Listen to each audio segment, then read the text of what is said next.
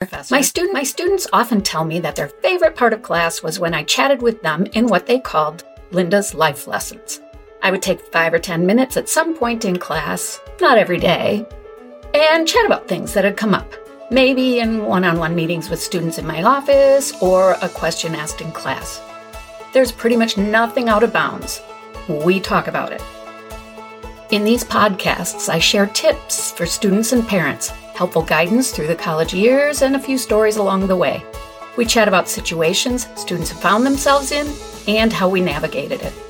Along the way, we talk about some do's and don'ts for parents, too.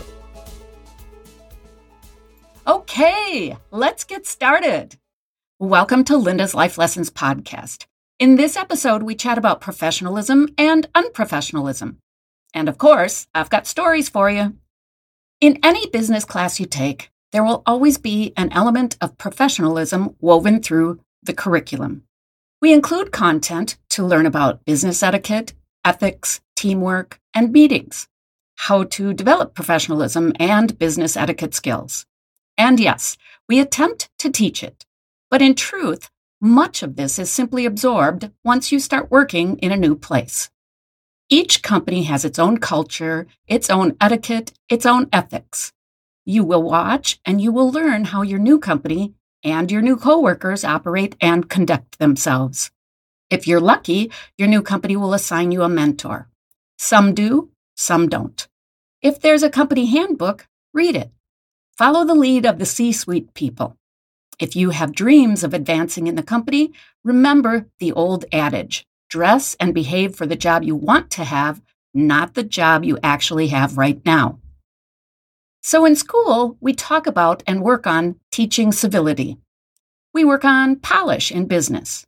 Polish is your appearance, character, focus, and keeping your digital footprint clean. We work on your business skills and dining etiquette, your social intelligence, and your soft skills.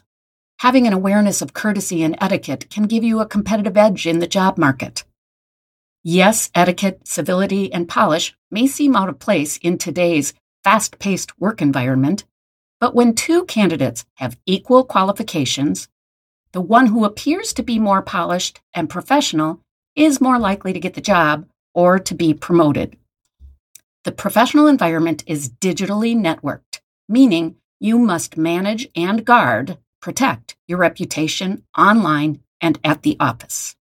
Your success in your career is often determined by how you present yourself in the virtual world, how well you communicate and protect your brand. Okay, so we want to do those things. That's rather a given, don't you think?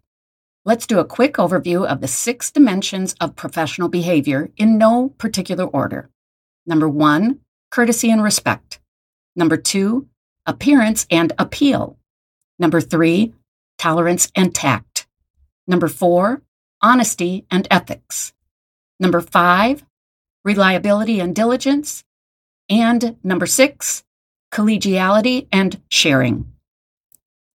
If we talk about courtesy and respect, we're talking about things like being on time or promptness, graciously giving and receiving, meaning accepting criticism, taking responsibility and apologizing for errors, being sincere. Appearance and appeal are things like good dining etiquette, don't chew with your mouth open or talk with your mouth full, good hygiene and grooming, and attractive and appropriate business attire. Be careful with this one. Trends change. Start out with a more conservative approach and branch out as you get a feel for the culture at the company. Tolerance and tact are things like your ability to compromise, if you treat other people fairly, if you display self-control. Honesty and ethics refer to being truthful, respectful of others, being a fair competitor, and having empathy for other people. Reliability and diligence are shown in your dependability, how you honor commitments and keep promises, and if you're consistent on the job. And the last category, collegiality and sharing, are displayed in how helpful you are, if you show up prepared and ready to work, and if you deliver high-quality work. So these are some of the basic tenets of professionalism on the job. You will want to be sure your written and oral skills are professional. Edit your work. Be super careful about your choice of language on the job. Be careful about using the F-bomb and other curse words. Note, I didn't say never curse or use the F-bomb. A well-placed curse word can be and is appropriate at times. But guard your tongue so those juicy words are sparingly used. These things are just sort of assumed in that much of this you probably know and do, and you'll continue to develop and refine these skills. So let's shift gears and talk about some of the unprofessional behavior that you might encounter. These are things I wish someone had talked to me about, warned me about, so I could have been better prepared for the situation. That's what I'm trying to do here with you in today's podcast. When I was in my early 20s, I accepted a position working for a startup company. I left a job I enjoyed because the idea of helping to build a company was very appealing to me. I have an entrepreneurial spirit. I thought this job was really going to be cool. And initially, it was. Truth be told, it was also a bit boring because in those early stages, it was the owner and me working together. I was the support staff. Much of the time, he was out working on sales and getting things set up. I worked alone much of the time, behind the scenes. He was in and out of the office. It was just the two of us. One afternoon, I was seated at my desk while we were talking about the latest business development. My boss walked up behind me. He had done this many times, so I didn't even give it a thought. This time was different. This time, while he was talking, he slid his hand down the back of my pants. I wish I could tell you I reacted, that I gave him a sharp elbow in his family jewels. That's what the person I am today would do. That day, I froze. Flat out froze in my seat. All I could think was, please, please, please get your hand out of my pants. I froze. Didn't respond. Thankfully, my non-response sort of worked because he did take his hand out of my pants. Looking back, I know I was lucky. He never did anything like that again. We never talked about it. Nothing was said. I left that job as soon as I could. 22-year-old Linda wasn't equipped to handle this because I had never even thought about something like that happening. It just never occurred to me that my boss would behave that way. Very unprofessional behavior on his part, don't you think? Fast forward a few years. Well, a lot of years. I was teaching at the university. One of my colleagues, a tenure-track professor, started just being creepy around me. Like close talking, where he invaded my personal space anytime he was talking to me. As he was talking to me, I would keep backing up until eventually my back would be against the wall. He never touched me, just got into my personal space. And he would say very strange, just barely not inappropriate things that were always disguised as a compliment. I thought it was just in my head at first. Then he started asking me to help him improve his relationships with his students, to coach him, because, as he put it, I was so good with the students. He referred to private conversations I had with students, which he overheard because he hovered in the hallway, eavesdropping outside my office. When I met his wife, she said to me, "Oh, my Samuel," not his real name, "he is right. I must watch you and learn from how you dress and how you act." How creepy was that? He was just, ugh. You don't want to know how many times I complained and flat out bitched about this guy to my husband. My darling husband listened and frequently reminded me exactly the same thing I say to my friends and students and the people whom I coach and mentor. I can listen to you, but you are the only one who can do something about this situation. This went on for longer than I cared to admit. The guy being icky, me complaining to my husband, but not doing anything more than that. I did my best to distance myself from him, to avoid seeing him. Once I started doing that, he emailed me, asking me why I was avoiding him, that he thought we were friends. He was just creepy, and it went on for a couple of years. I'm really embarrassed to admit. One semester, the classroom he taught in was right next to mine. One afternoon, as I was headed to teach, I caught sight of him talking to a female student. Her back was against the wall. He was in her personal space the same way he did with me. The sight of him behaving that way with a student lit a fuse in me. I was furious. The apprehensive look on her face echoed how I had felt so many times. Realizing that it was more than just me was a game changer. I quietly asked around and learned that Samuel behaved this way with many female employees. I didn't inquire among the students. Seeing one being treated this way was more than enough. I went forward to my bosses. The dean's office brought in our human resources department. A group of about half a dozen female employees were in the meeting with HR and the dean's office. As I demonstrated Samuel's behavior to the HR people, the women were all nodding, yes, this is what Samuel does, and the HR people were creeped out and appalled. When I was asked what I wanted, I responded that I wanted Samuel to be told to stay away from me and to stop being so creepy with us. Everyone was in agreement. At this point, Samuel is no longer teaching at the university where I'm teaching. His contract had been non-renewed before we all came forward about what was going on. When this was presented to Samuel, he became very angry and he was very confused that people would object to his behavior. He repeatedly stated that he was only being friendly and he didn't believe he had any need to change what he was doing. I will say that after HR told him he needed to stay away, he didn't seek out my company other than sending me one last email. My last story for today is about a professor who is a bully. Let's call him Norman. Norman is a huge bully. At one point, he was the department chair of the department I was teaching in.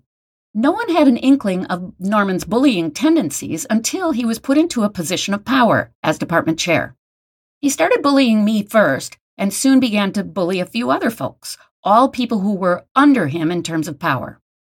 It was bad enough that, unbeknownst to me, half a dozen of my colleagues went to the dean's office and to HR to complain on behalf of those of us being bullied.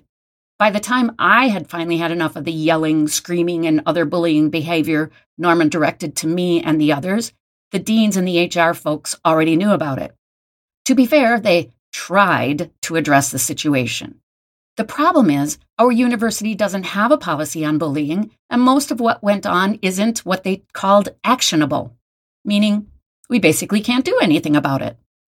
This person is still at my university, although he is no longer in the same position of power, but he does continue to bully the junior faculty.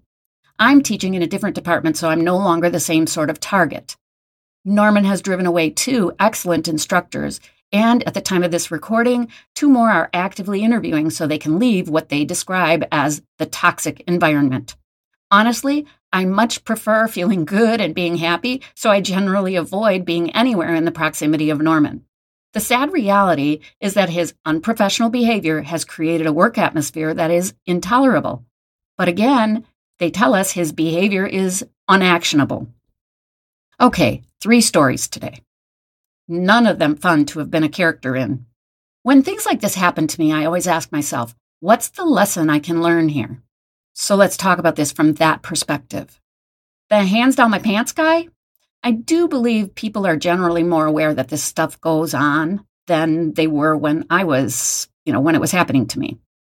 In some cases, it gets reported. Too many times the behavior goes unreported, particularly if there are no witnesses.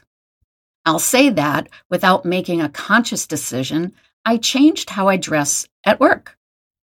These days, I wear a dress nearly every day. When I think about it, I get it. I never made an overt decision, but think about it. It's much harder for someone to shove their hand down the back of a dress. In truth, I find dresses more comfortable, but I'm pretty sure my subconscious mind steered me toward garments in which I would feel safer. The point of including this story in this podcast episode is to get you to think about how you might handle this sort of thing. And then just plain hope you never have to respond to that kind of a situation. Let's change the scenario a bit. Suppose you were walking by an office and you witnessed the hand down the pants thing. What then?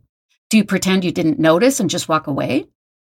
Do you figure it must have been consensual and say nothing? Or do you stop, make eye contact with the power person, the person with their hands in the wrong place, and let them know that you saw what they were doing? I'm a big believer in the benefit of turning the light on to the bad behavior. You can do a lot with just a hard stare into someone's eyes. You might even ask them what in the world they think they're doing. Only you can decide how you might behave. My job here is to just get you to think about it. How about the creepy close talker? Why am I talking about that one? Well, obviously the behavior is unprofessional, even if Samuel believed that there was or is nothing wrong with it. Something is wrong when what you're doing to people is creeping them out.